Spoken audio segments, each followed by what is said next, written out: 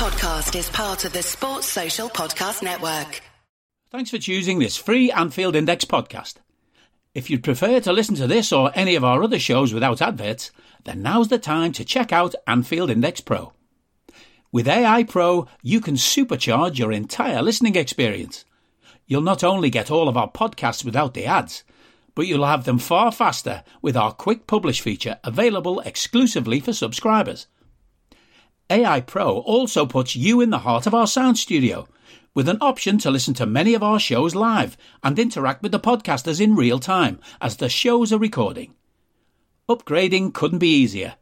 AEye Pro is available on all popular podcast platforms, and we have our own apps for Apple and Android. Just head on over to AnfieldIndexPro.com and get started today. Hello and welcome to AEye Scouted on Anfield Index Pro. I'm Dave Hendrick, joined as always by Mr. Carl Matchett. How are you, sir? Better than your average Premier League referee. That doesn't really tell me much. It's a low bar, but it is a very low fucking bar. Carl, tell me how it is that a man who was stood down after our referees this season, the chap that refereed the Chelsea game is from Manchester and shouldn't be allowed to referee our games. The chap that refereed the second game was in school yesterday and he shouldn't be let out of his house without his parents. At the weekend, we got a completely incompetent referee. And this coming weekend, we're getting a referee who was stood down last weekend after the shambolic decision he made in the Manchester United versus Wolves game.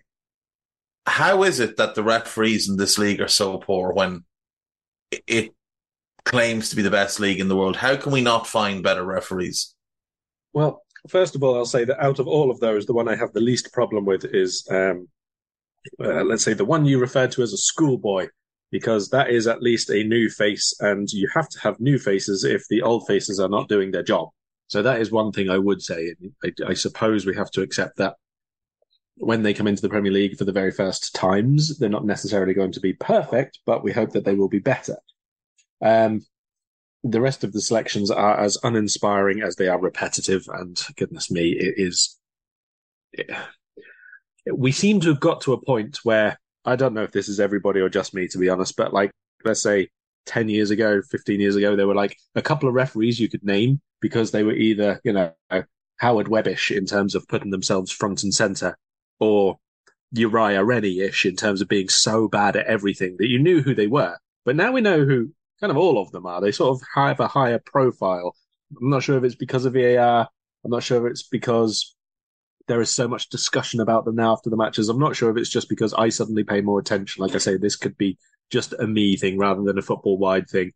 But it does appear that we have a litany of mistakes and individual errors that you can attribute to not just a ref, but also the referee's team. And then they get stood down and it just goes on. And it is dull, but it's more frustrating because, as I said on Raw the other day, more rules keep getting put in place, which are supposed to try and help them make the game better, make the game longer, quicker, whatever it is. But actually all it does is make them make more decisions. And if they're not making good decisions in the first place, and then we ask them to make more decisions, I don't see how that makes things better. Yeah, I think this is very fair. They're introducing rules into the game, and if they were applied every single time they need to be applied, we'd be finishing games with 8 men. If they were booking somebody every time they'd kick the ball away, there'd be 11 yellow cards in every game. If they were booking players because they're the third one to approach a referee from the same team after an incident, we'd be booking 2 and 3 players every single game. It makes very little sense why they continue to add these smaller rules when they can't get the big rules of the game correct.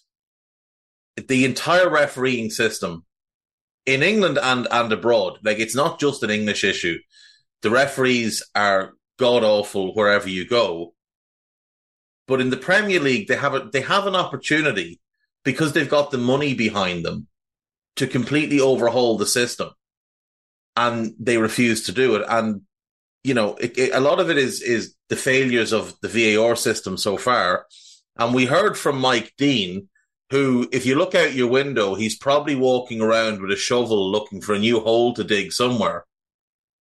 What he basically exposed was that the VARs look after their mates and they don't do things to embarrass their mates. And it's part of why they send them to the screen rather than just overruling them when they're clearly wrong. And it's something I've highlighted before. The VARs should not be referees. They should be specific people hired just to be VAR. And they should be trained just to be VAR. And they should have no connection to the referees. They should never really meet the referees. There should be no influence by the referee over the VAR, because otherwise you can't make the system work properly. And I've said before as well, if we want to start recruiting referees, go and recruit people that love football. Go and recruit people that have played football. Go and recruit them when they get turfed out of academies at 21 because they don't make the grade.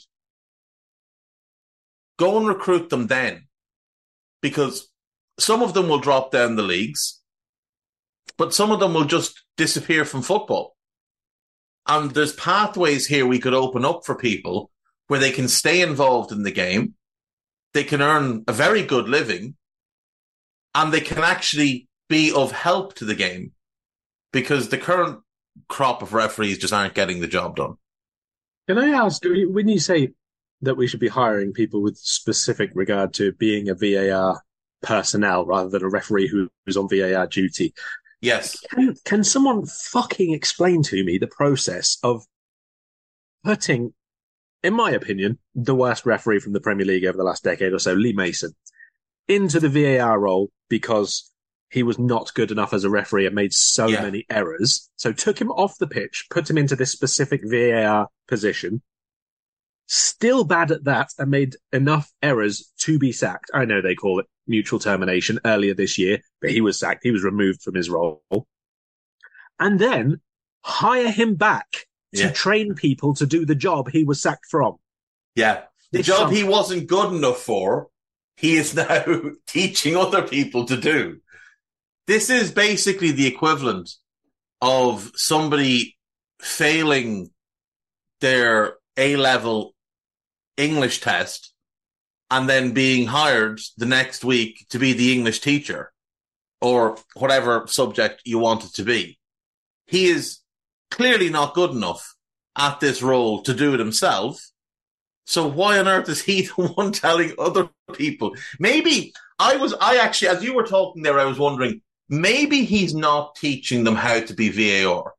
Maybe what Lee Mason is doing is he's giving a class, and as the students walk out, there's just somebody there with a clipboard saying, now, everything you've heard in that room, do the exact opposite. Do you understand what I'm telling you? And they say yes, and they say, right, that's you trained. And they go along, and maybe that's how he's doing it. Maybe this is the point. Lee Mason is doing the what not to do class, because nothing else would make sense. He was appalling as a referee. He was even worse as a VAR somehow. And as you said, he was fired. Mutual termination is just something that's said in football that everybody knows is a lie. There's very, very few mutual terminations. People either quit or they're fired. That's it. Managers either quit or they're fired. Mutual termination is a nonsense. That's basically where they come to an agreement on how they're going to pay them out the rest of their contract. And that's basically what's happened with Lee Mason. He's been fired. He had time to run his contract. They've agreed terms on his dismissal. And he gets to mark it down as mutual termination because it looks more favourable for him to the unknowing passerby. An absolute nonsense. But we move on. We move. I believe you have a question. We'll just be talking about this again after the match anyway, won't we? So yes, exactly. Right, before we get into today's actual theme of the podcast, which is obviously right before the transfer window, so we'll be doing transfers. I want to ask you about someone who is going to be dealing with the next transfer window and beyond. So we've been speaking about Liverpool's Schmadke situation and so on. And a few people have asked us about other sporting directors and so on. So one is off the table today, and I want to ask you about them. Bayern Munich this morning have officially confirmed their new sporting director, Christoph Freund. Yes. Thoughts?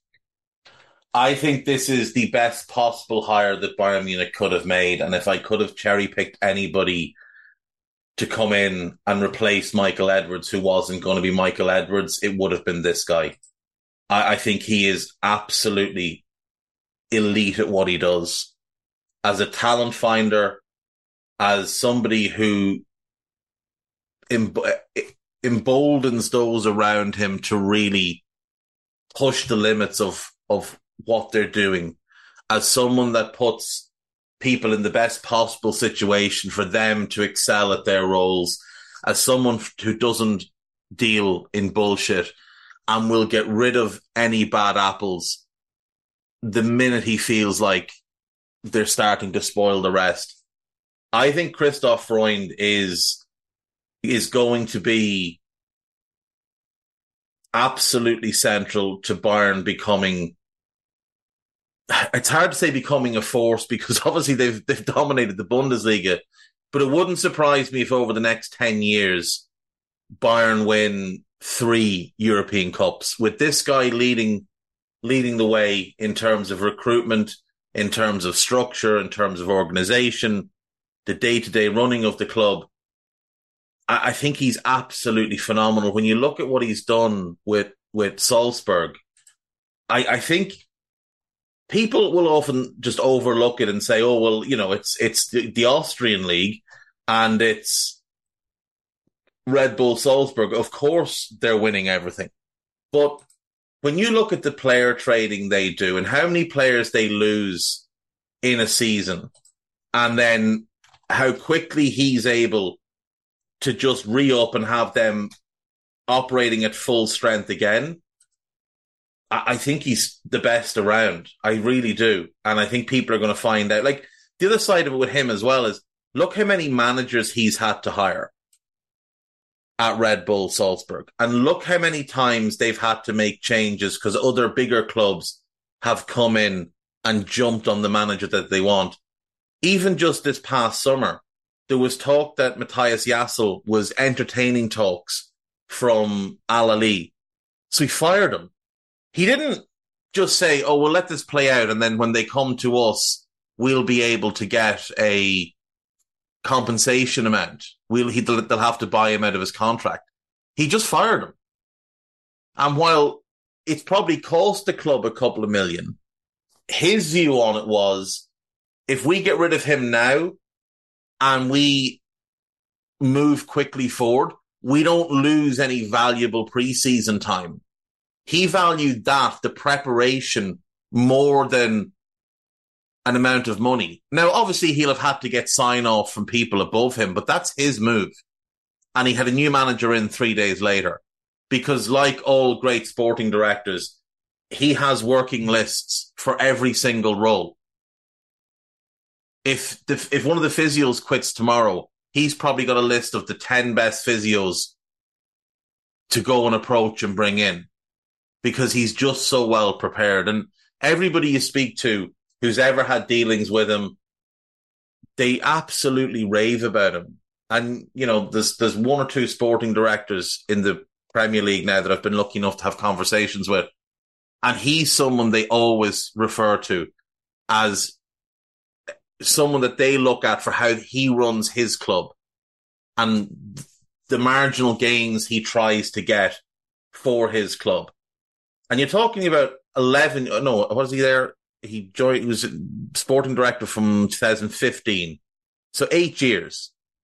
8 years with Salzburg and the success that they've had. And before that, he worked his way up through the ranks. He'd been at the club 9 years before getting appointed as sporting director. And now he's landed one of the 5 biggest sporting director roles in the world. I think it's fully deserved. Are you that person who has everything? The coolest merch and those must-have fan threads? Well, over at our Anfield Index shop, we've gone that extra mile when it comes to pimping up your Liverpool collection. From our popular range of bespoke design t-shirts, sweaters, hoodies and hats, to our signature edition mugs, prints and coasters, all provided with fast worldwide shipping. We have something for every red. We also stock official LFC merchandise and are licensed with the Premier League and UEFA to sell official iron-on shirt badges and sleeve patches. As a listener to this podcast, you can get 10% off everything with coupon code AIPRO10. Just head over to AnfieldIndex.shop or find us on Etsy by searching for Anfield Index. And one we don't have to discuss in the next 4 days when we no doubt dive headfirst into what on earth are we going to do next. Exactly. I will be interested to see if his son, Nicholas Freund, who is a highly rated youngster in the Salzburg Academy, suddenly pops up at Bayern. Because, why wouldn't he want to go with his dad to one of the biggest clubs in the world? But he is who we should have been. Like the day Julian Ward handed in his resignation, this guy should have been hot on the topic list at Anfield. And I'm not to say that I'm full of information, but I have heard that he did get an approach and turned it down because the role was, let's just say it was more of an assistant role than an actual sporting director role. So yeah, there you go. Right, let's move on. Let's jump on to the Premier League, all 20 teams, and what we think they need to do, or one potential signing, I think is better, that we think they should make between now and was it 11 p.m. on Friday? Is it 11 p.m.? I think it's 11 p.m. on Friday. Yeah. For some reason, I had it in my head till Monday that it was 11 p.m. on Thursday, and I was getting a little bit panicky about Liverpool's window because obviously, it hasn't gone great overall, and then when I realised it was 11 p.m. on Friday, I felt this huge sense of relief, as if one day was going to make a huge amount of difference to us. But it might. You never know. I mean, there is a question to be had on that as well. Why on earth is it Friday, the 1st of September, instead of at the end of the month? But that's the thing. Different thing. Especially considering players have to be registered by noon on Friday to play at the weekend. But look, this is better, though, than the nonsense where the Premier League's window closed weeks before everybody else's. Yes. Because it was one season failure. Yeah, because certain managers, I believe including our own, had a bit of a cry about, the teams changing after the start of the season. But thankfully that was binned off.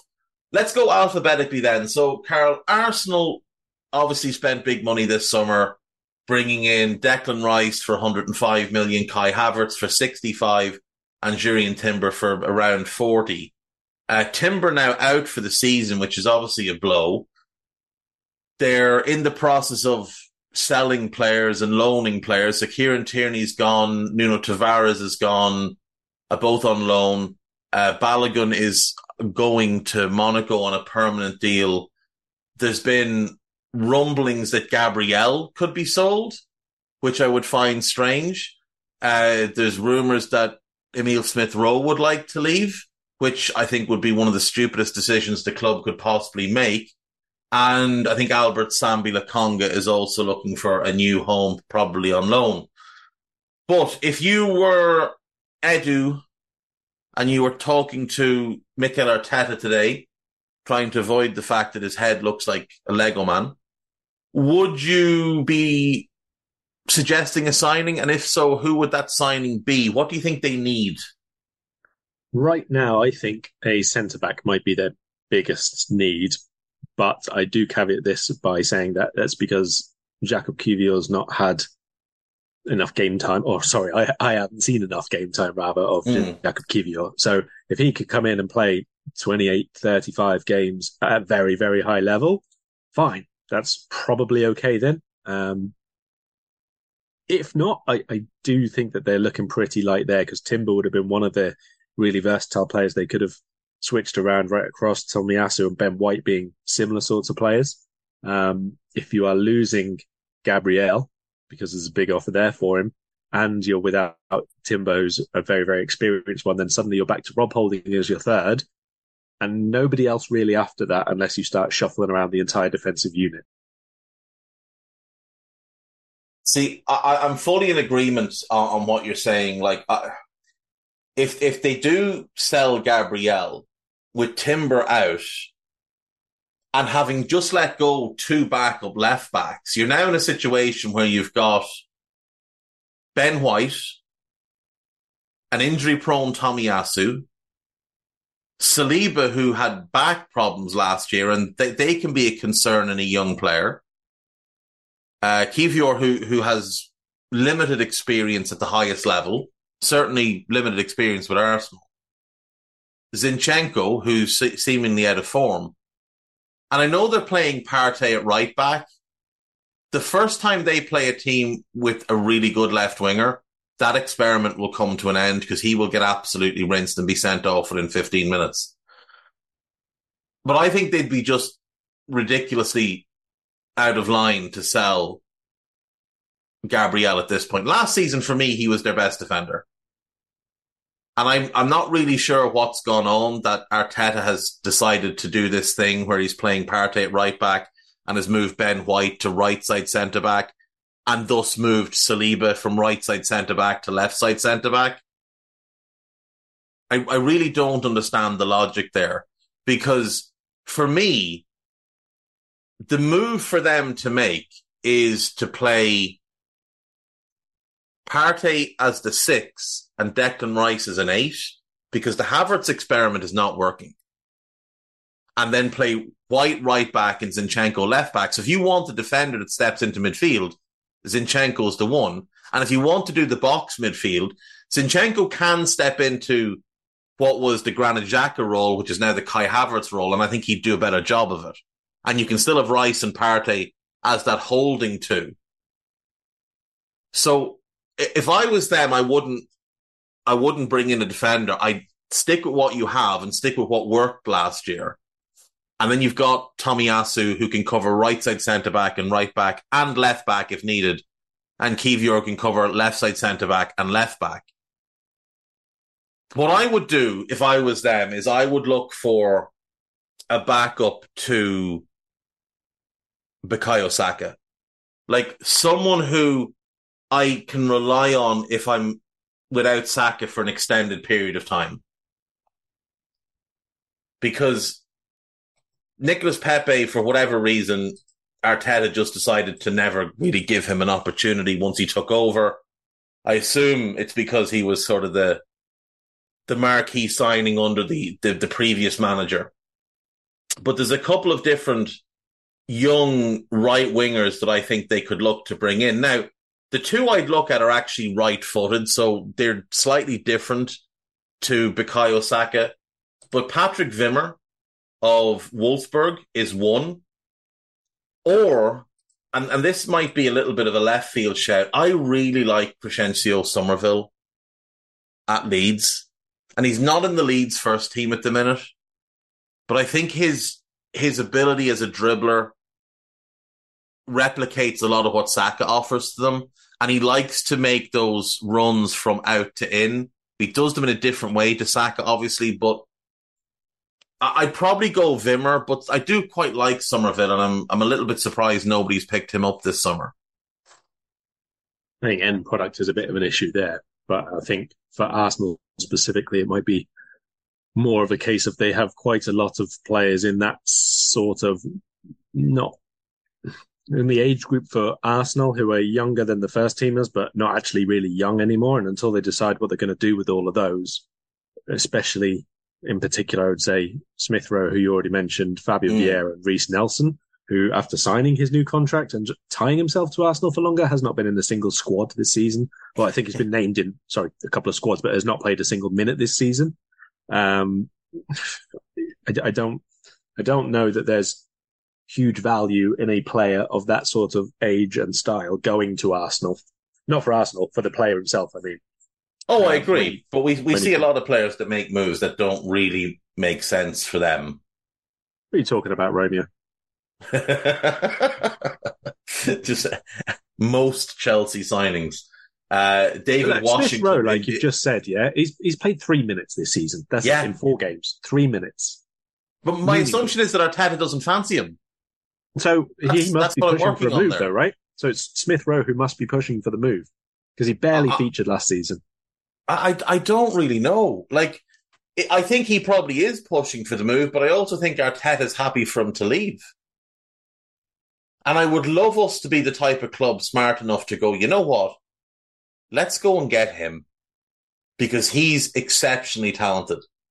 And while we might have players who can play as a left winger and a right winger, the only actual players we have who are good enough to play consistently as a left or right winger for us are Mo and Diaz, because Jota, Gatbo and Darwin are all much better through the middle.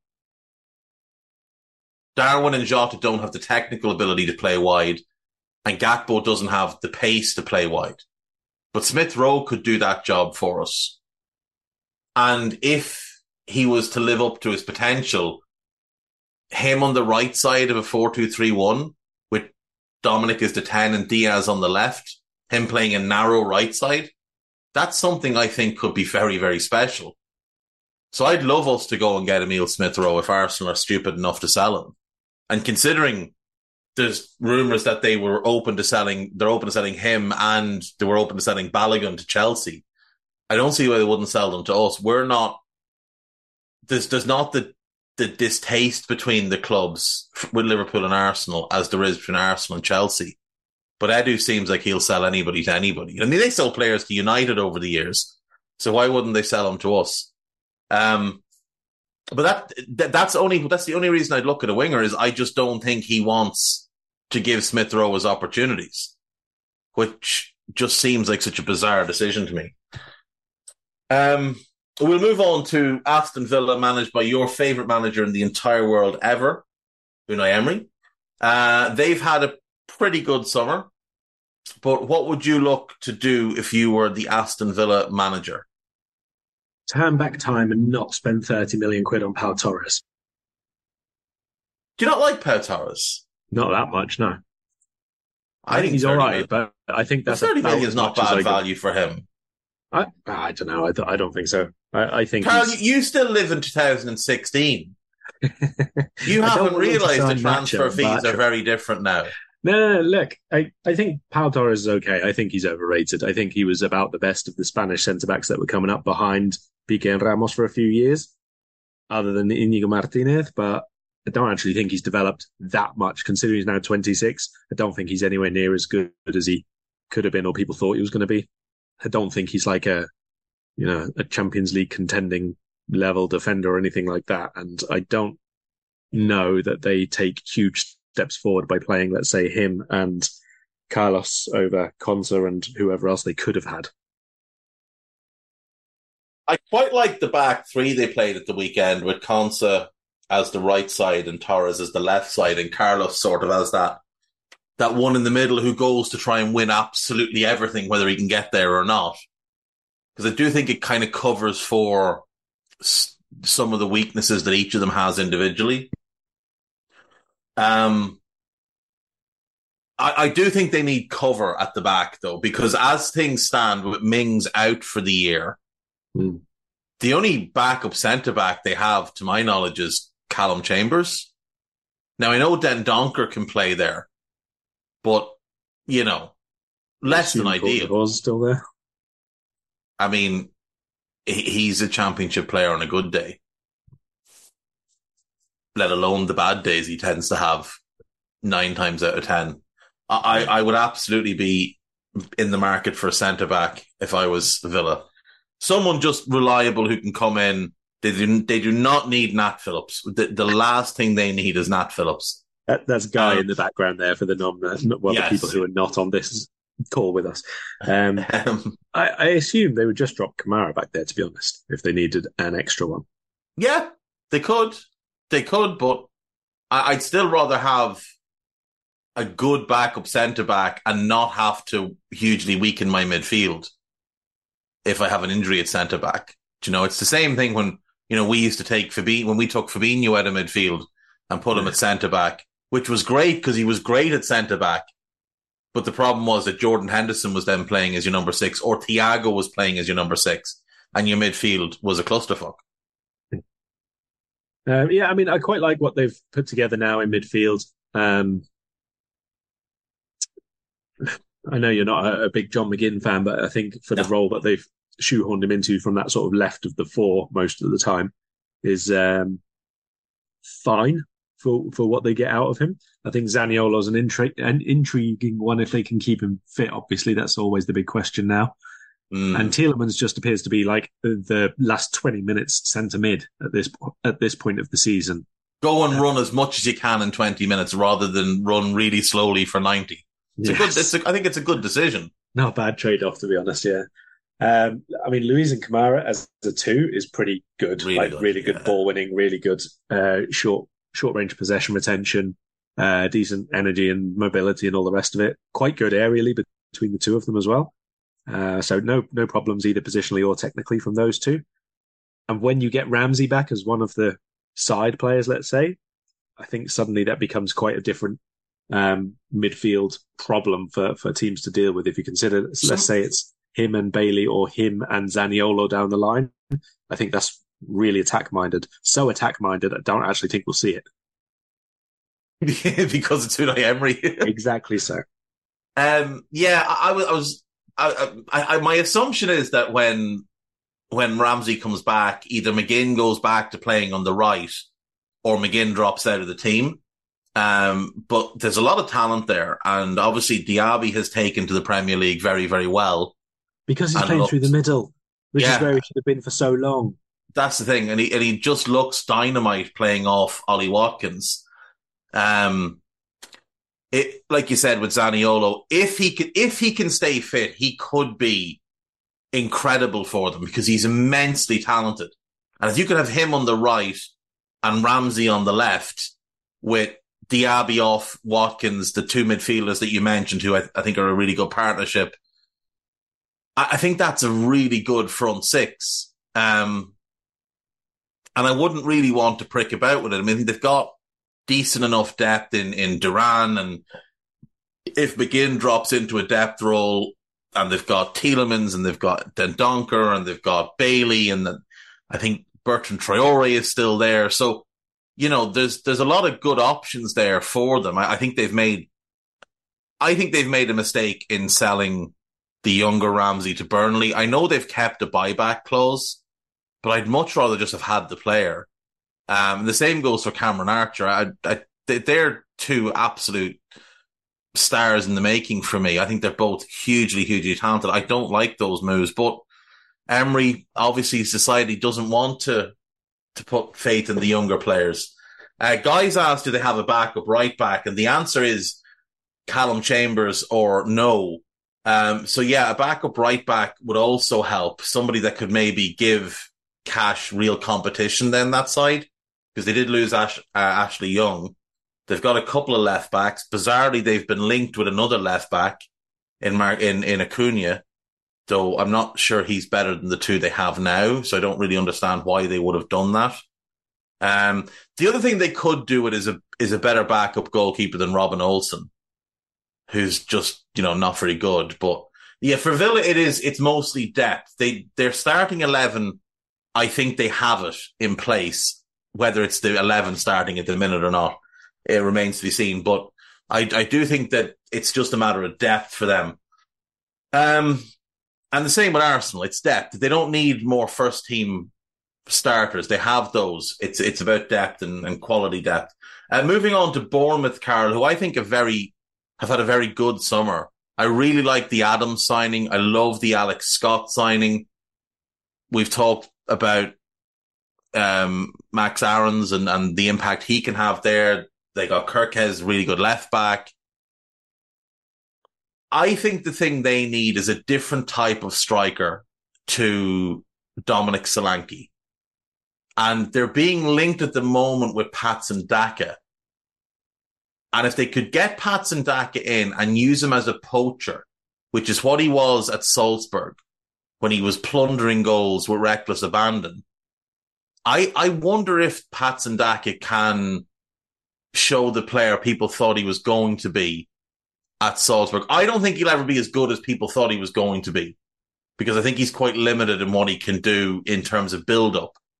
But just in terms of speed, movement, and finishing ability, I do think there's a player there, and I would like to see him as the alternative to Solanke, who can also play with Solanke if they want to play two up front. Yeah, I think Patson Daka is one of those types of strikers who benefits from two up front, if I'm being honest. I think if he played off a Solanke, you get a lot more out of him than if he was just starting every game as one with the three behind. Because those three that they tend to play behind, regardless of who the three are very, very much about build up and playing off someone and lots of movement and really good, one touch exchanges, rotation of positions, all of that. So I don't think that he is the type of striker who would thrive if he was an every match starter by himself, but 100% agree that if he was with Solanke, as, even if Solanke becomes their 10 as such and he plays just a little bit higher up as a second forward, basically, then I could see Daka thriving. Because there is a lot of creativity, but the problem is obviously then you're limiting the number of the second line players that you can pick, and they do have a herd of them. They do. They have a lot. There might also not be a bigger disparity in alternative strikers between Patson Daka and Kiefer Moore in England. That's a very fair point. Kiefer Moore, who's good at one thing and one thing only, and that's being an enormous shithouse. But like Kiefer Moore should only ever be your, in case of emergency, break glass type of guy at the Premier League level. Battering. And the thing you mentioned there with Solanke playing that little bit deeper, I think that would suit Dom. Yeah, I do. I think he's more of a link I think kind he of plays hold-up a massive player. role in this team. Yeah. His movement and the way he can drop deep and his hold-up and his one-touch link play, those are all really big reasons why he's such an important player for Bournemouth. I mean, he's never going to be like an 18 goals in the season Premier League kind of forward, but he allows. But he could be 10 and 10, couldn't he? Oh, definitely. He could be 10 goals, 10 assists. Probably already close to, a 10 in terms of how many chances he creates that they could finish. And now with better players in place, you're only, a year and a half down the line from it still being, 2 years from Fraser and can't even remember who they played on the other side. The one who went to, but it doesn't matter anyway. They've got much the little fella. Yeah, he's a very, very good link forward. He's excellent in terms of being able to turn with the ball and play in somebody else and then attack from the second line. We saw lots of times he gets into really good areas, but obviously the finishing is ultimately what lets him down. And that was as a very much younger player. He's nearly 200 games into his Bournemouth career now. He's a much more rounded forward, and he does play a really important role for them. I agree. I do fully agree. Ryan Fraser, is that who we're thinking of? Fraser was the first one I said, yeah, and then I just couldn't remember the other one. That doesn't matter. Anyway, Jordan Ibe was there as well, but that's not the one I was thinking of. Just as an aside, what is Jordan Ibe doing with his time these days? He is not with a club and has not been with a club since a failed spell at Adanyaspor, where he signed a 3.5-year contract in January of 2022 and left after 6 months, having not made an appearance. So he hasn't kicked a ball in the last year, and he didn't play actually there, so he didn't kick a ball there. At Derby, he was there for a year and a half, played once. So he's played 5 games since the end of the 18-19 season, Jordan Ibe. 5 games. In the end of the 18-19 season, Jordan Ibe was 23 years of age, because he's a December birthday. He was 23. He's played 5 games since then. Right, let's move on. Brentford, Carl, the need for a number 9 is screaming from the borough of London closest to you, I believe, unless you've moved, so maybe not anymore. I really like this Brentford team. I think there's really good players in it. But without Ivan Toney for the next 4 months, and my assumption is Ivan Toney doesn't play for the club again, I think he'll leave in January. I think they're screaming out for number 9. Victor Gyökeres of Coventry, who went to Sporting, was one I thought they'd go for, and they didn't. I thought they could potentially go for Joel Perreault of Swansea, and they didn't, and he went to Leeds. They've been linked to Nico Gonzalez, but he's a winger. He's not a 9. I think they need an Ivan Toney replacement. I think they do. I know they're going to be a little bit reluctant to, one, spend before he's gone, and two, to bring in a first teamer before he's gone, just in case, that deal falls through or whatever happens. And they have spent money and positions in the squad on second forwards, wider forwards, and we're still kind of waiting to see a little bit of how good for them Kevin Schade can be. That's part of the issue, I think, here. Because at the minute with Mbeumo, Schade and Wissa basically as your 3 who are covering the minutes of the attack, let's say, you're still not getting anything out of Mikkel Damsgaard, which would make a difference if he was going to be a player. Again, money spent there quite significantly. We're still waiting to see how much faith, trust, ability on show from Keane Lewis Potter. So until I think they have a little bit more clarity, I think it's difficult for them to sign a very expensive, very guaranteed starting central striker. Because guys just popped in the chat there. Mike McGrath, the Telegraph, is reporting today that they're working on a deal for Hugo Ekitike. I wonder if they might do a loan with an obligation buy or something. That would probably make sense for everybody. A loan with an option to buy is the absolute right call for them to make. And see how he does, because the talent there is incredible. He's a supremely gifted young footballer, but the PSG move was the wrong move for him, and he's basically lost last season from his career. But if they could get him in at an affordable option where they have him on loan for the year, and it's a prove it type of loan, you prove you're good enough, and then we'll make it permanent. I think that would work very, very well for them. And if they could have him and Schade and Lewis Potter potentially as a, long term is a relative phrase, but, a long term front 3 that they could say, right, this year Wissa and Mbeumo will undeniably be starters, but our hope here is that Mbeumo has a really good season and we sell him at a big profit. And then we've got these 3 who become our next front line. That could be a great deal for them. What else would you look at if you were making some decisions at Brentford? Probably I would still look at a central midfielder if they could get one with just a higher level of quality, but of the similar sort of type that they already have. I mean, if you can bring in one, if you bring in a 4th starter for the 3 positions, you've got Jensen, Janelt, Norgard, and the new guy, and then you've got Josh De Silva as an additional one, and then you can just stop playing Shandon Baptiste at all. That would be a good thing. And you'd have Onyeka, who's decent. Onyeka's okay, as a sort of wrecking ball when you need him and so on. But if you could bring in someone with a Jensen Janelt's level of technical quality, with the possibility to get better, maybe, if they're a 23, 24-year-old, I think that's like a nice addition without being too disruptive. But honestly, I quite like the structure of the midfield. I just think it lacks just brilliance, basically. And, as I said before, I think it would be very, very helpful to them if Damsgaard was able to remember how to be a footballer. Whether they play him wide or centrally then is, dependent on how the structure of the team progresses. But if he is nothing, that's a lot of money wasted on him. And, absolutely no return so far. So far, nothing. Nothing back for that money. No, I agree. I would like to see him played in one of those midfield roles. I think if you played him with 2 of the 3 you mentioned and gave him that bit more freedom to get forward and join a front 3, I would hope he would, like you said, remember how to be a footballer and remember that he's actually a very good footballer. Like, he's not just a decent player. He's very, very good when he's at it and on it.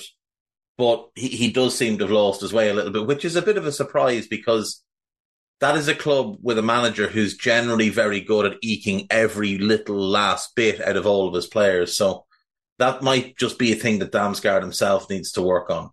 Let's go to Brighton, who once again just continue to be a cheat code in the transfer market. They get João Pedro, they get Mo Dahoud on a free. They've got the young midfielder coming in from Lyon. They bought Igor. The thing that screams at me here, Carl, is right back, because James Milner is not a Premier League caliber footballer, and Veltman is solid, but I thought last season we saw some signs of physical decline. And I think if you want a Veltman type, who's that, he's a centre back, but he's playing right back because he's comfortable on the ball, but he can shift into a back three as a Estupiñán bombs forward. It's one of the reasons that De Zerbi wants that left-footed centre-back, because it gives him better balance then. The player I would go for, who can come in, be developed, fits every criteria for Brighton, and is in that same Veltman mould, but doesn't necessarily need to be an every game starter straight away, I'd go for Ronnie Edwards of Peterborough, who I think fits what they need perfectly. Detail him for us. 6 foot centre back, very, very comfortable on the ball, can play as a holding midfielder. He's been at Peterborough his whole career, 21 years of age, 20 years of age. I think he's 21 now. No, I think he's 20 now. Hang on. He's 2003 born, isn't he? 2003 born, yeah. He was 20 earlier this year. Sorry, he came through at Barnet, not at Peterborough. He came through the Barnet Academy. Peterborough snatched him up in 2020. I spoke to their owner a couple of years ago on Mo Chatra's podcast, and off air, when we weren't recording, I asked him about Edwards, and he said, this guy is going to be our club record sale and it won't even be close. He'll blow the Ivan Toney fee out of the water. Wolves approached him about him 2 years ago and were quoted 15 million and balked at that. Last year when they were that was the year they were in the Championship. Last year when they were in League One, there was talk that they were looking for about 10 million. I wonder if at the moment they take, 7 to 8, because reports are they're in a little bit of financial bother over a weird situation with their ownership, where one of the part owners is that there's something going on with him. I think he is the ideal fit for them. And the thing is, he's one of those players that just naturally has leadership. He's an organizer. He's a talker. He was 18 years of age, playing in the middle of their defence and barking at senior pros and telling them where to go and what to do. I think he would fit. I think he's got the right type of personality as well. And I think he's the type of player that could develop into a Ben White type of ball-playing centre-back, but can also play that right-back role really well. And he's the one I'd go for if I was them. Where are they with Igor's fitness?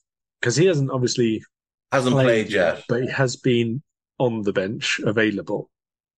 The Tarek Lamptey, I know that they're just trying to make him as fit as possible, basically after the international break. So he's already playing, but he's with the 21s at the minute and just training and getting as much time in, because obviously he spent part of last season out injured, and they're just trying to basically build him up as much as possible for when they're obviously in Europe 3 games a week. He just wants him available all the time.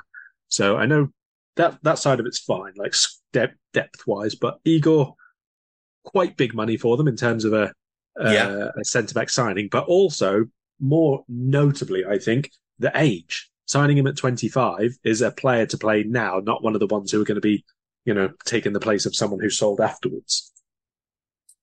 Yeah, that's the thing. He's very clearly a player they bought to make an immediate impact. A little bit reminiscent of when they bought Estupiñán last year. It was a player that could come in and just immediately have the right impact for them. And I think the hope is that once Igor is fit and up to speed, he'll just slot in straight away. And look, the way Adam Webster has started the season, they desperately need him to get up to speed and be ready very, very, very quickly.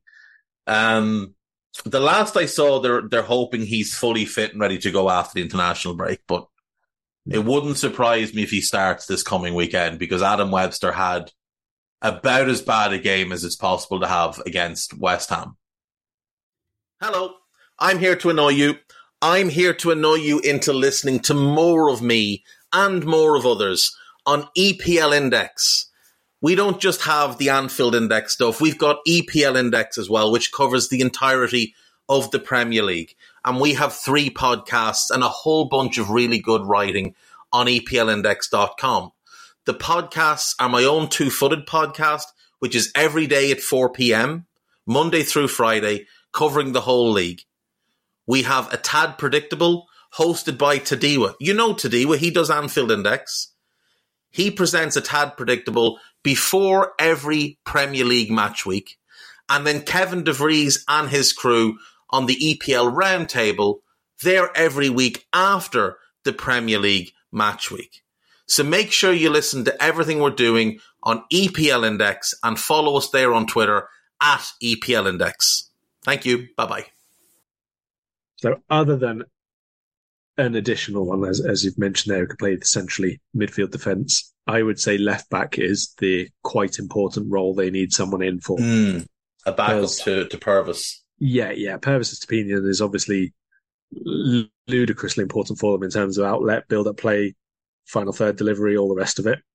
They don't really have anyone else. So whether they're presuming Tariq Lamptey, because he's obviously a much more attack-minded fullback than, for example, Veltman, who you're just speaking about. So whether he's going to cover left back or they tilt and he plays right back when Estepinan's not and someone more defensive-minded plays left. Not really sure what the idea is there, but at the minute they don't have anybody natural to come in. Let's put it that way. No. So I was disappointed to see them give up on young Karbownik, the young Polish left back. He had a couple of loans. I thought he was quite good at Fortuna Dusseldorf on loan, and they made a decision to sell him in the summer to Hertha Berlin. The one they've been linked with is Valentin Barco, the young left back at Boca Juniors. He's the only left back I've seen them linked with. Now maybe there's been one or two others. But Valentin Barco, they have been linked with. If I could suggest a left back that I think they could look at as a good squad player, I quite like Harry Pickering at Blackburn. I wanted us to sign him when he went to Blackburn from Crewe. I thought he would have been a really good backup to Robertson. That Robertson type of style, which I think would fit well into how they use a Estupiñán. So if I could suggest a left back to them, it would be Harry Pickering. I thought actually someone like Tierney would have been a decent addition for them. Yeah, someone who can play everywhere. He can play everywhere. He can also play multiple systems, which De Zerbi likes people to be very, very versatile and able to switch whenever they want. But also, it would bring, I don't want to say credibility because it sounds really dismissive of what Brighton are doing, but to be able to bring in a player from quite a significantly, historically bigger team who is more or less at the peak of his powers, who is still playing a role in the team, it really would highlight where they are as a club and how far they've come. But he's obviously gone now, so there's no real need to consider it any further. But his profile will be really interesting for them, because if you have Veltman and Tariq Lamptey as your right backs, that's that kind of defensive one and the attacking one. If you had Tierney and Estupiñán as your left backs, that's a defensive one and an attacking one. So you could mix and match. In some games, you might want to play Veltman and Tierney, or you go, Veltman and Estupiñán. You could go Tierney and Lamptey to have that tilt the opposite direction, where Tierney can slot in and be the left side of a back three, and you can just send Lamptey forward the way they send Estupiñán forward, give you back three option as well. That's actually a really good call. Kieran Tierney's a very, very good player. I don't like how he's been treated at Arsenal at all. I think it's another example of very, very questionable man management from Mikel Arteta. I hope he does really well at Real Sociedad. I really do hope he does really well there. The other one, player I've always liked. Yeah, the other one they could still go for, but which would be, I think, difficult now because Man United's room for him, is to bring back Marc Cucurella. Yeah. And I do think that at the minute, coming back to Brighton, he'd be the backup now. No question about that. So whether he would even want to do that, possibly not, but it would have been an interesting one to explore at least. When they were doing the Caicedo deal, I thought they should have looked to get Ian Maatson, who I think would be the perfect backup for Stupinan, like stylistically, elite level ability. And my assumption is that Stupinan will leave next summer because I think they'll get a big offer for him. You'd already have your ready-made replacement for him. It will be interesting to see. Like I think they're trying to push through at least one more deal, and I think the manager's spoken about wanting another attacker.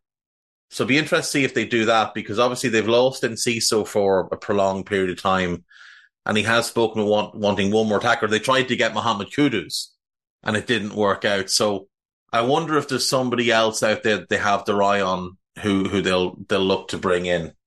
Moving on, Burnley.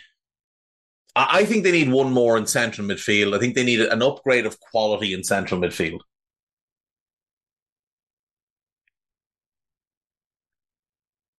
Sorry, I thought you were going to finish a sentence there by saying, and in defence and up front. We're limiting it to one thing per team. So I thought middle of the park, because if you look at what they've done this summer, like they have brought in a number of attackers and they've brought in some defenders as well, but they haven't really brought in a central midfielder other than Sander Berge. And I'd like to see one more. Now, maybe they look at Aaron Ramsey and think, well, he's going to play in midfield for us, so we're good. And if that's the case, then I would say centre-back should take priority over up front, because they've brought in a number of attacking players in this window. I quite like Burnley's build-up play, the shape, how they arrange the team, where they look to progress play and so on and so forth. But I just think they're very poor in both penalty boxes. That's my early season assessment of where they are. So it's either a case of you believe that defensively partnerships are going to improve, whether it's, I don't know, what do you want to say, like Dara O'Shea develops a better partnership as he goes on throughout the season. Hannah Delcroix, I think, has been okay at times, but unless you're going to really put a lot of faith in a couple of people, whether it's Al-Dakhli and O'Shea playing together game after game after game, and you believe like after 20 matches or so, there'll be a very, very solid partnership. I'm not really sure what else you can do, to be perfectly honest. I think the plan is going to be that Jordan Bayer takes that other starting spot. When he's fit, I think he's the one that will slot in there, because they spent, 13 or 14 million to bring him in. He was there on loan, obviously, last season. But my assumption is he's the one they'll look to bring in. He hasn't played yet. Oh, he played in the first game and he got injured. Yeah. So my assumption is that that's the pairing that they're going to look at, is O'Shea and him. And then kind of make it work around them. They've got some decent fullback options. They've got a young goalkeeper. The thing is, they've changed a lot in that defensive quarter. Yeah. Like, you're looking at a new goalkeeper, a new centre-back in O'Shea, and a new defensive midfielder if they're going to use Sander Berge as that defensive midfielder. So if Bayer is the other one, of that defensive diamond that we often talk about, only Bayer is still there from last year. So it's basically an entirely new setup, because the rest of them don't know each other. And you're working with potentially, Vitinho might establish himself as the first choice right back this year. They've brought in Delcroix, who can play left back, and maybe he's going to be using there. Maybe O'Shea plays a bit of left back. I will be interested to see what way he makes this work, because they clearly have a lot of faith in Vincent Kompany. They've backed him fairly substantially this summer. You look at Ramsey for 14, Berge for 12, Trafford for 15, Downey for 16, Bayer for 13. Like, that's a lot of money before you start taking in the likes of Dara O'Shea, Michael Obafemi, Luka Kolowoshu, Wilson Odebert, who I think is super talented, and Delacroix. Those fees were, lower than 10 million or undisclosed. They're spending a lot of money. Yeah. So they've clearly got faith in this guy, but he's going to have to figure it out because they won't just give him endless rope. Side note of absolutely no importance, but just a curiosity, their three senior goalkeepers are all from Man City or Liverpool. James Trafford, obviously, this summer. Harry Murrich was the backup previously at Man City, and Lawrence Figueroa was a Liverpool goalkeeper for a couple of years. He was. He won promotion last season with Lincoln, didn't he? Let's move on, Carl, to everybody's favourite topic of fun, Todd Bowley's circus, Chelsea Football Club. I would have said going into the window, Chelsea really only need to do three things. They need to get in a ball winner, they need to get in a goal scorer, and they need to get in someone that stops the goals going in the net. Because I knew they had Nkunku coming in. So they signed Nicholas Jackson. He's not really a big-time goal scorer. They signed Angelo Gabriel, a right winger, when they already had a plethora of those. They signed Leslie Ogochukwu, who's a very good young midfielder, but he's not ready to play at the Premier League level. They signed Axel Disasi, who's a good player, but I would rather have Trevoh Chalobah moving forward personally. Then they signed Robert Sanchez, so it looks like he's going to be the starting goalkeeper with Dorde Petrovic as the backup. They did finally land Moises Caicedo. Then they landed Romeo Lavia as well, who decided to just waste his career. And then they brought in another young striker in David Washington. I don't think they're going to do another goalkeeper because I think they're going to pretend that Sanchez and Petrovic is what they wanted. So for me, if I'm looking at the squad, the only thing left to do is really go and find a goal scorer. But how do you justify buying a goal scorer, a big money striker, when you've already spent the ludicrous sums that they have? I think it's less about how do you justify the money and where do you go. That's more my question. I mean, what big goal scorer are you going to get? Other than a Simeon who is going to cost the entire planet, I don't know who else they can look at now and say, yep, that's the player who fits the profile of what we're doing as a team and gets all the goals. I don't. That's fair. I really struggle to see one out there who fits. Yeah, I mean, Vlahovic they were linked to, and then it seemed like they decided they didn't want to do that, whether that was a managerial decision, whether it was down to the cost, I don't know. But it is a very fair point. Like, there is a shortage of elite level goal scorers out there, and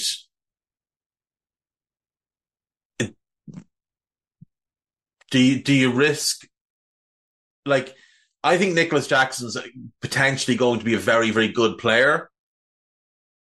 And I wonder if you were to bring someone in now and say, right, you're the number 9 and well, you can just go and sit down. Would that completely shoot his confidence and damage his development? It probably would at this stage because he's been the 9. He's played really well. That's the thing. Like he's actually playing very well for them. Maybe they're better off trying to have him as that almost like a Drogba light and getting their goals in the second line from Nkunku and Sterling and whoever plays the third role. I think that's the better way to go in terms of how the team setup is at the minute. The only other thing I can say is like a possible working it out scenario is you mentioned Tony to move in January, for example. If you bring in someone like Tony beforehand, who's not as big a name, but will fit in a sole frontman kind of setup, and tell Jackson, between now and January, you're going to lead the line. You're going to do as much as you can for us. We'll be able to then give you a bit of a break in the second half of the season, rebuild you, and go again later on in the campaign. Sort of prep him for coming out of the team just for his benefit and his continued growth. If it's something like that, I don't know, maybe, but ultimately, I don't know how much rope you can give individual players when you've got so many new ones to sort of also make feel welcome, also make feel wanted. Take into account Malagusta, for example, loaned him back so that you can bring him in this summer, and he's immediately not playing until the first choice gets injured. Now do you have to kind of encourage him to be, this is your opportunity now, or is it more a case of, well, you were only ever going to be a backup and you've just got lucky now kind of thing? So it's a real difficult juggling act for Pochettino now to do because there's so many new players here. And I think almost more than the tactical elements, his creating of a group culture is what will make or break this Chelsea team, as has so often been the case at that club anyway. And it's likely the reason they went for him as well. Right, let's move on because we need to start rapidly getting through some of these. Crystal Palace, Carl. It looks like Dean Henderson will happen. They're also trying to bring in a right back, potentially another forward player as well. It looks to me like they might be gearing up for a sale, and that's all I'll say on that because they didn't have any money to spend 2 weeks ago.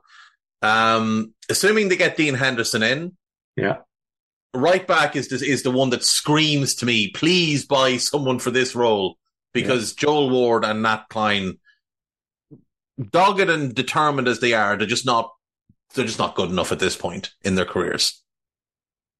Yes, I think central midfield and right back are the areas specifically that they are most in need of, although I do also maintain Palace, to be any kind of good, need another number 9 as well. Yeah, I think that's very fair. Moving on, Everton. Strange summer. They brought in Danjuma on a loan, who's obviously a good player. They signed Chermeti, the young striker from Sporting. Now they've signed Beto from Udinese. What screams at me with these signings, Carl, is that Chermeti is a 6'4" centre forward. Beto is a 6'4" centre forward. And they also have Dominic Calvert-Lewin, who's 6'2", 6'3", 6'4", that kind of range centre forward. And none of them really have a proven track record of scoring goals consistently. They're all sort of the same player. So not really sure what's gone on then. If I could buy one player for them, though, it would be Hayden Hackney to go into a midfield 3 with Amadou Onana and Dwight McNeil. Because if I was Sean Dyche right now, I would be saying, we just need to survive. We're going to go to a back 5. Patterson is the right wing back. We're going to play Jack Harrison as the left wing back. It's going to be Godfrey, Tarkowski and Michaelenko as a 3. Then I'll have Onana, a midfielder who can run the game for me, and McNeil. And then I'll play one of these giant strikers with Danjuma up front. And that's what I'm going to do. So I would go Hayden Hackney of Middlesbrough. I think he's the ideal midfielder to go in and knit a lot of that together. Be the one who can pick the ball up off the centre-backs and get you playing forward. He's good defensively. He reads the game really well. He's dynamic. I think you'd get him for less than 20 million. If I was Everton, that's where I'd be going in the next couple of days. If you are putting up front Beto and or other trees, are you genuinely going to spend money as Sean Dyche on a knitting midfielder?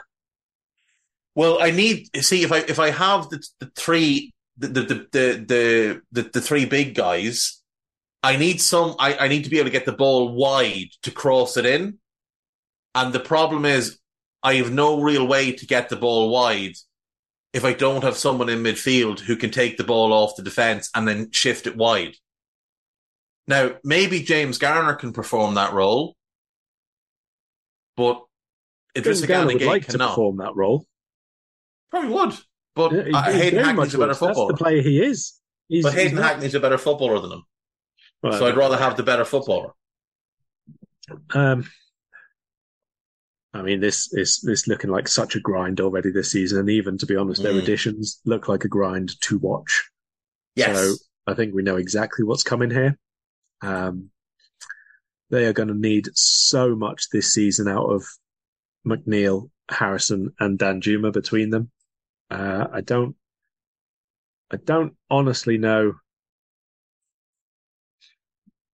It's not a case of I don't know why they're persisting like with Morpay or whatever, but he doesn't obviously fit. They didn't really do very well at all earlier on in the window to bring in someone who could be the player they want to be. I think now they've kind of had to go for Beto for the money that they've spent on him, which is a lot for a player who basically will get about 8-9 goals a season. Who apparently was going for 15 million in July, and now they've paid 27 million for him.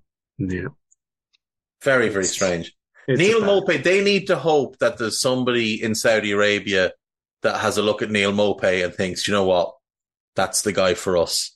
That's the guy we need. He's the fella. We bring him in because I think he'd go. I think he'd happily keep out. I think everybody'd leave Everton if they could, but I think he would go there. And to be fair, I think he'd actually do quite well over there. But it looks like Damari Gray will leave. So, wingers are clearly not a priority for Everton. Well, I mean, look, he's been playing Garner sort of narrow from the side as, one of those in from out sort of midfielders, which is not the role that he likes, not the role that he wants to be doing, but at least does give them that knittability, if we can continue to use your sort of expression and utilization of what they want to do with the ball there. It's not coming from the centre-backs, obviously, but if it's centre-back to right-back and you're playing a back four and then it's into a Garner on one side and someone on the other, Harrison the other side some of the time, there's at least build up there, but then you've not really got the wingerness to deliver to Beto and the trees in attack. Well, I will say that the Ashley Young starting left back fiasco needs to come to a very fucking quick end because he is woeful. Fella can't play anymore. He just can't play. And they need to also hope that another nice person in Saudi has a look at Andre Gomes and thinks, well, we need a midfielder. There's a midfielder right there, and just takes him away. Don't even ask for a transfer fee. Just get him off your books. He's earning $100,000 a week. He's never going to play under this manager. Just get him out. Get rid of him. Everton have a lot to do in the next couple of days. Moving on, Fulham. Carl, it has to be a number 9. It has to be. You sold Mitrovic. You can't roll into the season with Raul Jimenez and Carlos Vinicius. You just can't. You can if you're all right with scoring 4 goals. If you want to get relegated, you can. I would have said a right back. They've signed Timothy Castagne. I'm not a huge fan, but he is a right back, can also play left back, can play in midfield, whatever. I just think they have to go and get a right back now, or get a striker now. Who that is, I don't know. I'd look at Yusuf En-Nesyri of Sevilla if I was them, but I think he might end up at West Ham. Yeah, it seems West Ham want him. But someone in Beto would have actually fit them better than he fits Everton, because Everton, you can't roll out Beto and Calvert-Lewin as a pair of front. Oh, come on. Calvert-Lewin's only fit for 70 minutes a season. Yeah, that's true. That's true. And I will again bring up the fact that Calvert-Lewin has had one season where he scored goals, and pretty much all of them were from inside the 6-yard box. Yeah, because he was getting supply, but now they've no way of getting him the supply. They can't build out from the back at all. It's atrocious. Their centre-backs play the ball into midfield and the ball is coming back at them really rapidly. Idrissa Gana is refusing to turn on the ball at all. My Fulham signing is Kelechi Iheanacho. I think he's good enough to start. I think he's easily good enough to start for a Premier League team as their main forward. And that's a great shout. Profile. Love that shout. Absolutely love that shout. Liverpool Football Club, Carl. It's Cheick Doucouré for me, and I will not be dissuaded from saying it's Cheick Doucouré for me. Fine, we need a defensive midfielder. I'm in agreement we need to get one in. We'll have Cheick Doucouré. Luton Town, one of everything? Are we going through all of them then? We're not going to... We'll run through them all. We're moving at a better... Absolutely not. Absolutely not. We're running... This conversation is taking place without my say-so in the thing. We're just running through them. We'll be quick through the rest. Because a lot of these clubs don't have much to do. Right, Luton have too much to do, so that's the opposite end of the scale. So on we go. Exactly. Luton, anything will help.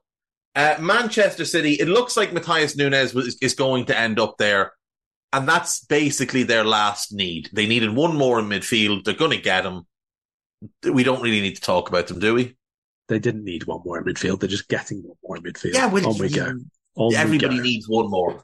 Manchester United are in the process of doing a loan deal for Marc Cucurella, as you mentioned earlier, which potentially means they're going to roll out a defence of Wan-Bissaka, Lindelof, the Gnome, and Marc Cucurella for the next 2 months while Varane and Luke Shaw are nursing injuries. That's a thing. That is a thing. What's the most thing they need? I still think the most thing they need is a striker, but let's just They let spent Rasmus 75 million on one. let's let Rasmus get better and see how he fits into this. The other thing they need is I don't need a VPN. I've got nothing to hide. This is what I used to tell myself before I hooked up with LibertyShield.com. Not only is my home internet now fully encrypted, but I can now access all the websites I want, whenever I want, and do so from absolutely anywhere. As a Liverpool fan, I love to know I can now watch every match, regardless of whether it's on UK TV or not. My Liberty Shield VPN makes sure nothing is blocked and guarantees me super fast streaming speed throughout that match. You can get connected right now with their software package, which includes a 48-hour no-obligation free trial and instant access to their apps for Apple, Android, Fire TV, PC, Mac, and Android TV. Or go a step further like I have and get one of their pre-configured VPN routers. These small but powerful devices allow you to easily connect every device in your home to VPN, making it the perfect solution for smart TVs, mag boxes, and games consoles. Visit LibertyShield.com today and use coupon code AIVPN25 to get 25% off at checkout. how do we phrase this? A goalkeeper, a right back, a centre back, a midfielder. Yeah, I'm going to go with a different profile of midfielder, one who is more Christian Eriksen-like, but with much more athleticism to their game. A sitter and knitter. We're going to keep using knitting all this pod. Do you know who they should buy, Carl? They should buy a Ryan Gravenberch, so that we don't have to. That's who they should sign. They should I was trying to be nice and be good for them. But a sitter and knitter is what they need. They can do the McTominay for Gravenberch swap, and everybody will be happy. Newcastle United. I love the additions of Livramento and Hall as their long-term fullbacks. I like their midfield. I think the starting midfield is what it is. You've also got Willock, you've got Longstaff, you've got Elliot Anderson. That's a good group. Almiron looks lively again, so he's going to take that right-sided role. You've got Gordon and Barnes who can play left side or right side. They've got their two number 9 options. They've got their goalkeeper. I think the only thing they really need to do in the next couple of days, if they do anything, and I don't think they will, I think they're done for the summer. I'd look for someone to bring in who can, over the next 18 months, succeed Fabian Schär and become that starting right side centre-back. Yeah, centre-back's absolutely the priority here. I think that's actually quite a big need for them if they want top 4 again, to be honest with you. You're not going to get through Champions League and Premier League playing with one of those two starters and then bringing in maybe Jamal Lascelles, who again has his own fitness issues a lot of the time. I can't even think who their 4th choice centre-back is at the minute. Would it be moving Dan Burn across and playing target? It's probably Dan Burn. It's almost certainly Dan Burn. You're not getting top 4. And you've got Target and you've got Lewis Hall as your left backs. Yeah, you're not getting top 4 in the Champions League if you have to do that. Right, let's move on. Nottingham Forest. They look to be trying to do about 7 different deals this week. They've got Nuno Tavares coming in. I think that might be done. They've brought in Andre Santos from Chelsea. I think that's a really good get. They're bringing in Murillo, the young Brazilian left side centre back, who I think is excellent. I think they're looking to bring in that goalkeeper from Benfica, whose name I can't pronounce. Odysseus is his first name, but his surname is a mystery to me. I quite like the squad. I actually quite like the squad. I have to say, I like the squad. They've brought in the Argentine hero at right back. Montiel. Maybe another centre-back, maybe a right-footed centre-back. Montiel, I like that. Montiel. I like him. I like Montiel a lot. I think he's really good. What would you do for them? What would I do for them? There we go. What? DiMarzio's confirming that swap deal. Remo Freuler's going to Bologna and Nico Dominguez is coming to Forest by the looks of things. That's another really good signing. Nice, yeah. I don't think that they need loads, to be honest, unless they suddenly want to not just survive relegation, but be like top half. I mean, I think they've got so many players to choose from. The biggest thing, again, is going to be narrowing down who has the partnerships to play all the time. The only one thing you would sort of point to and say there's a question mark here is if they lose Brennan Johnson in the last day of the window, they need somebody else to come in and be that kind of mobile, continually linking up, able to get on the score sheet kind of player. Because I think Gibbs White, Taiwo Awoniyi, and Elanga as a sub one is fine, but you still need that third one there to have the same sort of impact, let's say, going forward. Yeah, that's fair. That's fair. If Johnson goes, they will need a forward. Sheffield United, I will put them in the same boat as Luton, Carl. They need one of everything.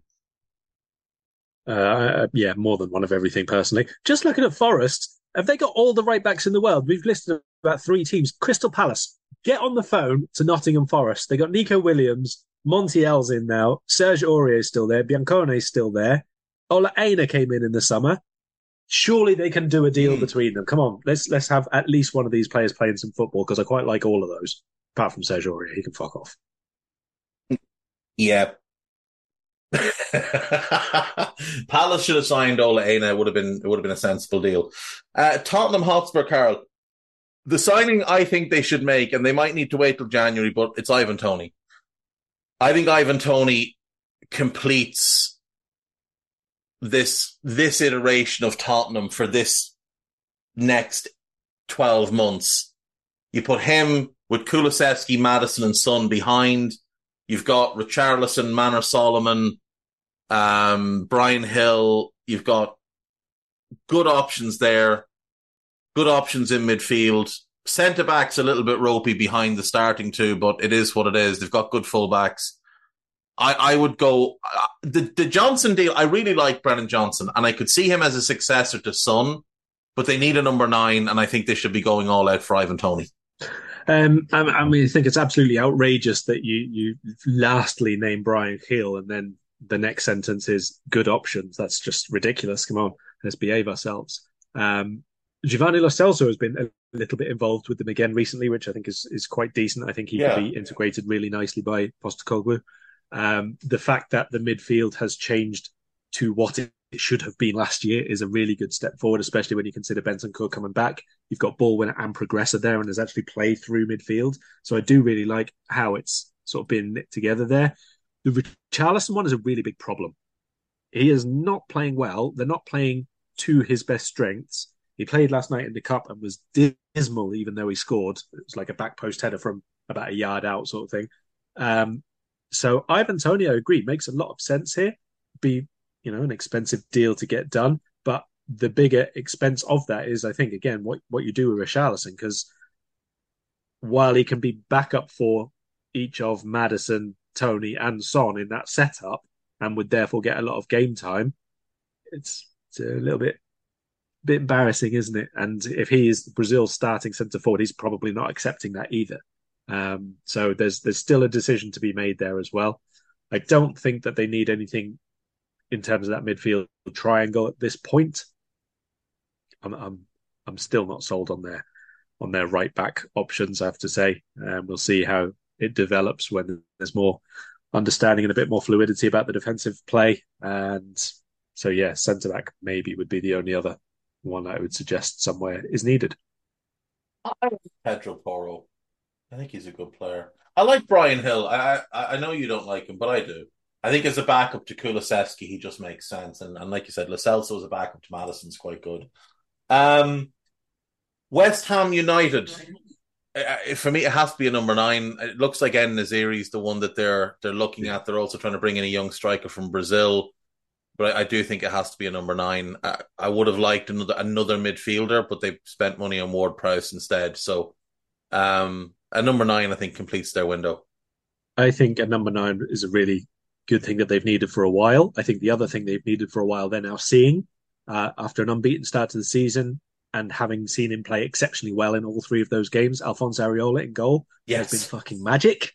And I'm sorry, but this is absolutely ludicrous example of how the turnover of the team should not have been delayed as much as it has been. If Kudus is going to be played as a central option, then number 9 is where they need it. But if they're going to play him as either a literally a 10 right off the centre forward, then I think you've got more scope to get away with someone who doesn't score as much, as long as they, in a similar way to we were talking about Solanke, and that are really, really good at facilitating for other people coming from behind. I'm really interested to see how they use Mohamed Kudus. Really, really interested, because he could play anywhere for them. I kind of have it in my head that they're going to go Bowen, Paqueta, and Kudus right to left behind the striker, but they could do anything. It'll be interesting to see. Last club then is Wolves. I know you're very, very low on Wolves, but I think the squad is decent. But Matthias Cunha leaving will create one need. But take that, or not Matthias Cunha, Matthias Nunes leaving will create one need. Take that off the table. I think a centre-back is an absolute must. You sold... I think Nathan Collins was very good, is a very good centre-back. I didn't agree with the decision to sell him. I like Kilman. Craig Dawson's a yard dog. He always has been. I'd be looking for a centre-back to bring in to partner with Kilman personally. Yeah, again, another team has obviously had a little bit of change there in terms of the regular alignment. I think bringing Ait-Nouri back in has been brilliant. I think he's looked absolutely spectacular at the start of the season. And Semedo has actually been playing really well on the other side as well. Defensively, very, very strong most of the time. So yeah, a centre-back could make that back four really, really solid and good in terms of ball progression as well, because they are trying to play that way, and they look a bit better. I think a little bit better organised, a little bit better, more confident approach playing from deep. So get someone in as a centre back who is not going to be any worse at build up play, but also a bit better defensively in cohesion and longer term for them, especially as well.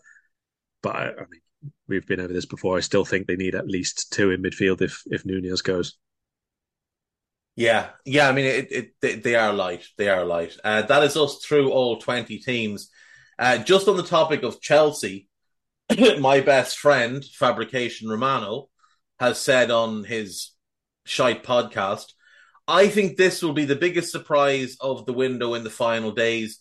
The Chelsea owners and directors were together today to decide the right player. They're discussing many players and are trying to be secret about it. They're going to try and do something ridiculous, aren't they? Like they've already stuck two fingers up at the governing bodies because they're just flagrantly going to smash the FFP rules and the profit and sustainability rules. They're going to get hammered, and they're probably going to get a transfer ban. So maybe they're just going to look to do something. Maybe they do throw all the money at Victor Osimhen and see if they can get him from Napoli. Hopefully Napoli tell them where to go. But who else could it be? To be honest, I've just had a quick look on Twitter looking for that, and all I saw was Trev Downey saying Jason Tyndall sucks custard creams. So I've got nothing else in my head apart from that now. I think if we discovered that tweet an hour ago, we should have just called the podcast then, because nothing will top that. So on those wise words from Trev Downey, we will leave it there. Have you anything to plug before we go? Nothing better than custard creams. Trev Downey, man knows how to turn a phrase. We'll see you later in the week. Bye-bye. We hope you enjoyed listening to this Anfield Index show. Please be sure to subscribe to our channel so future podcasts find their way to your device automatically. There's nothing quite like fan engagement, and we'd love to know what you think of anything discussed on this show. The best way to get in touch is over on our free Discord community, where both podcasters and listeners debate the hottest LFC topics 24/7. Sign up free now at AnfieldIndex.com/Discord. You won't regret it. You can also follow us on Twitter at Anfield Index and find us on Facebook by searching for Anfield Index. Oh, and before you go, we'd love it if you could leave us a 5-star review on your favourite podcast app. It only takes a couple of seconds, and it means the world to the people who create these free shows. Sports Social Podcast Network.